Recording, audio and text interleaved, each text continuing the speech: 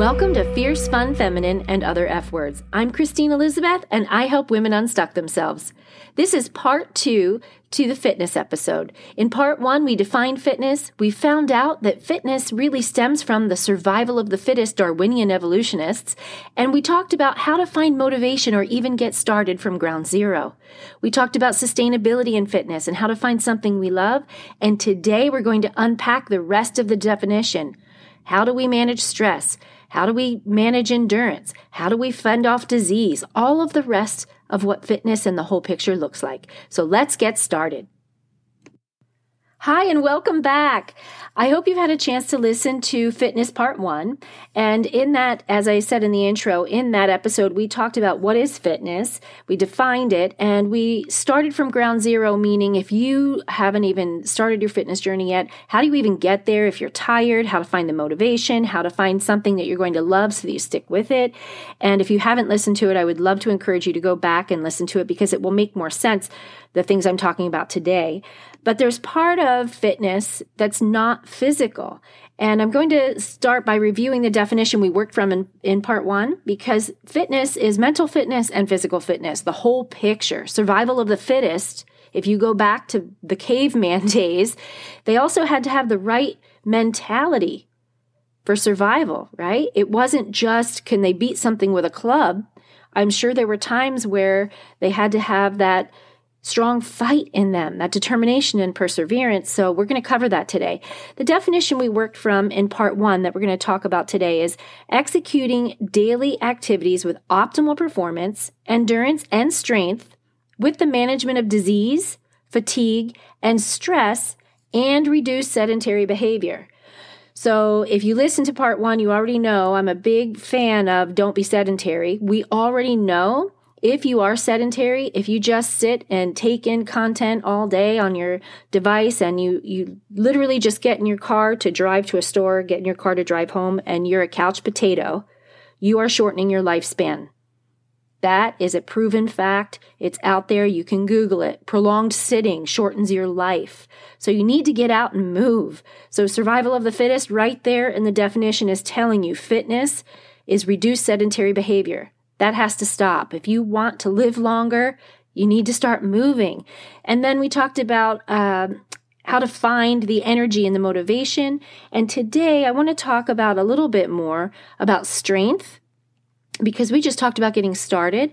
And this podcast is for women. And we need to talk about strength because as we age, we lose calcium and bone density. And strength training plays a big role in helping those bones stay strong.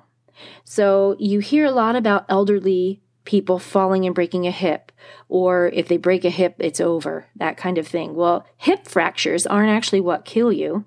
Hip fracture, if you're 30, doesn't kill you. And if you have strong bones when you're older, stronger bones, it won't. It's the complications of the hip fracture and everything that goes with it later when you're elderly that will eventually take your life if you're not careful, if you're not fit. So I want to just make sure that you understand fitness isn't just something cardiovascular. This does hit cardiovascular, optimal performance and endurance. Endurance is cardiovascular, but it's also strength. So you need to be doing something to strengthen the muscles, not just leaning out and trying to lose weight. This is a full picture of health. So find something that you can lift. If you're not in a gym and you don't have weights at home, it can be something that you can handle, like a gallon of milk or a gallon of water. I have been known to be in my parents' home on vacation. They live across the country from me, and they don't have weights in their house. And I would pick up jugs of water. They had gallons of water downstairs, and I would grab those things and do bicep curls, all different movements with these gallons. And it looks ridiculous. It's actually really difficult because the water moves and sloshes around inside the jugs. But I was resourceful. I found something. And no, a gallon of water, if you're very fit, that's not going to be a lot of weight for you. It won't be a good challenge, possibly. It won't be heavy enough for you. But it's better than nothing. So I'm hoping that you will find something that you can grab that's better than nothing. You know what you could also do is just pick up heavy things and put them down. If you don't have weights at home, pick up Rubbermaid containers filled with stuff. Bend your knees, pick it up, go up and down, squat down, stand up, squat back down, put it on the floor. Repeat. Do it several times. That lifting is going to build strength in your muscles. So we want to talk about fitness from a whole perspective. And this definition talks about fatigue and stress, as well as optimal performance with endurance and strength. It also talks about management of disease. When you are working on your fitness, and I'm talking about physical and mental fitness because that's the whole picture, you tend to have better food choices. You tend to choose things that, for lack of a better word, are better foods. And I don't want to say that there's bad food out there. I have experience with someone very close to me that struggled with an eating disorder, and I don't want to hit any of those topics right now. We'll do this in a later episode about food restriction. But there are foods that make you more tired, and you know it. You know the food that makes you sleepy. You know what it is. There are things you drink that have tons of sugar in them that are not good for your pancreas. We already know that. But once you get into a fitness journey on the physical side and you start seeing progress in your body, that's when you start choosing foods that are better for you. And when you start choosing foods that are better for you and you're exercising, you're going to notice your sleep improves. Your sleep will improve automatically. Exercise and food choices, the proper food choices, improve sleep. So you will have less fatigue. You will have less physical fatigue because you're taking care of your body from the inside out. If you have trouble sleeping, if fatigue is a problem for you, there are some things that you may be doing that you could hit pause and just do an experiment. Are you looking at a screen right before you fall asleep? How many of us sit there and scroll in bed? How many of us have a light on? What if you stopped putting that device in front of your face, drop it, just give yourself a promise. I'm going to try this for 2 weeks and see if I sleep better. Put it on the other side of the room. It's a hard habit to break because a lot of you, that's how you fall asleep. But try it because the light from your device is keeping you awake. It's messing with your brain, and it's not letting you get the full benefits of sleep and rest. You don't even fall asleep right away because you're still stimulating your brain with content. So fatigue comes from a whole bunch of different things, and that's why I love stress being in this definition. Stress is a whole topic on itself. I don't want to talk about all the things that we can do to manage stress. But I will tell you, if you're stressed and you're working on your fitness, go out for a walk. Go do something physical. It clears your mind. Give yourself 10 minutes of something intense. I don't care if you're just running in place with high knees. It helps alleviate stress. You need to find tools to work on stress management. Now, sometimes we live with someone that brings us stress, and it's really difficult. Been there. You have to get out of the house, go for a walk, do something physical to combat the stress. Because on a cellular level, your body doesn't differentiate emotional stress from physical stress. It has the same response on the inside. Did you know that?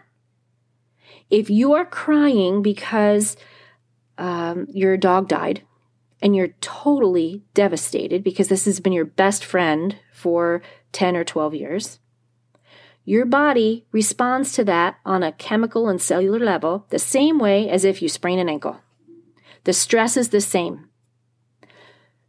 So you want to combat that stress and find a way to take your mind into something a little different and challenge yourself physically. That is a way, one tool, using fitness to help your mental fitness. Use physical fitness to help your mental fitness.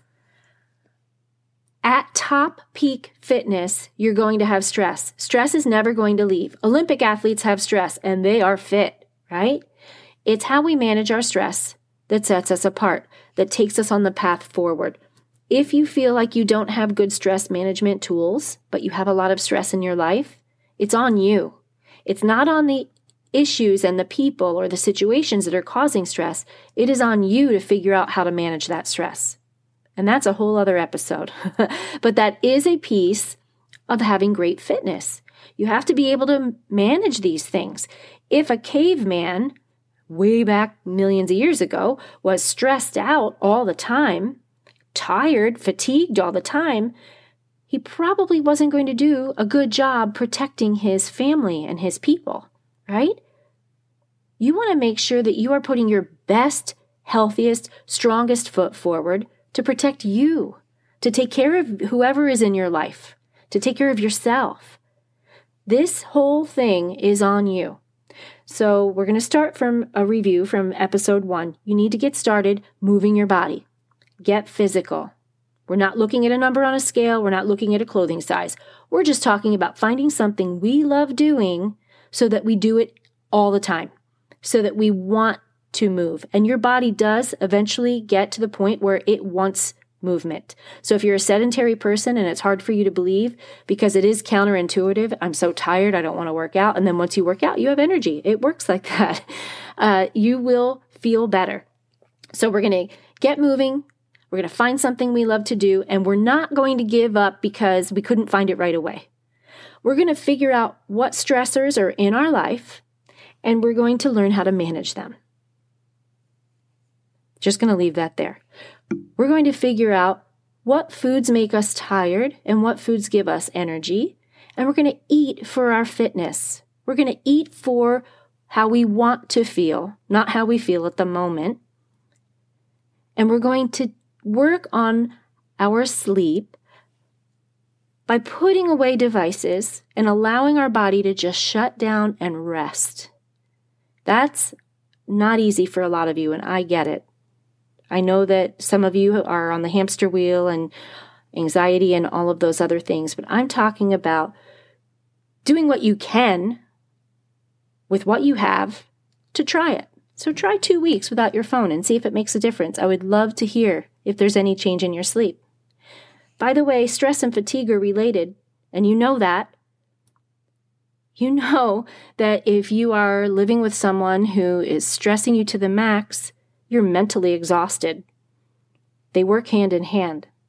So fatigue isn't just from lack of rest and proper sleep or good sleep. It's because of the stress in our life. So a fit person, if you want to have your ideal fitness, has to learn stress management so that you aren't as tired.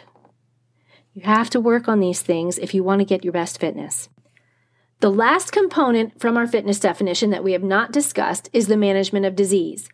But if you think about everything we have discussed, from not being sedentary to movement, to food choices, to stress management and fatigue management, all of those things, if managed properly, will give your body what it needs to fight and fend off disease. On the flip side, if you're sedentary, if you're not paying attention to the foods you're giving your body, if you're chronically stressed and chronically tired, you are more susceptible to illness. That's not fitness. Fitness is all of these pieces together, and they all work toward taking you in a healthier direction. I hope you have found these 2 episodes inspiring and helpful, maybe even igniting some motivation if you've been sedentary to get out there and work on your fitness. Girl, if you're that person, I would come get you out of your chair right now and take you for a walk if I could. I would talk to you about your stress. I would love to be able to equip you with more tools, but I'm stuck behind this microphone. And I have so much more I want to give. I hope you can hear in my voice that I know 100% you have what it takes. You can do it. It takes some discipline. Find a buddy. Find someone to make you stay accountable, but you can do it. It's in you. I'm so glad that you spent this time with me today. Until next time, talk soon. By listening to this podcast, you agree not to use it as medical advice to treat any medical condition in yourself or others. Consult your own physician for any medical issues that you may be having. I'm so thankful and grateful that you spent this time with me. Until next time, have a fierce, fun, feminine, fit, and fabulous day. Talk soon.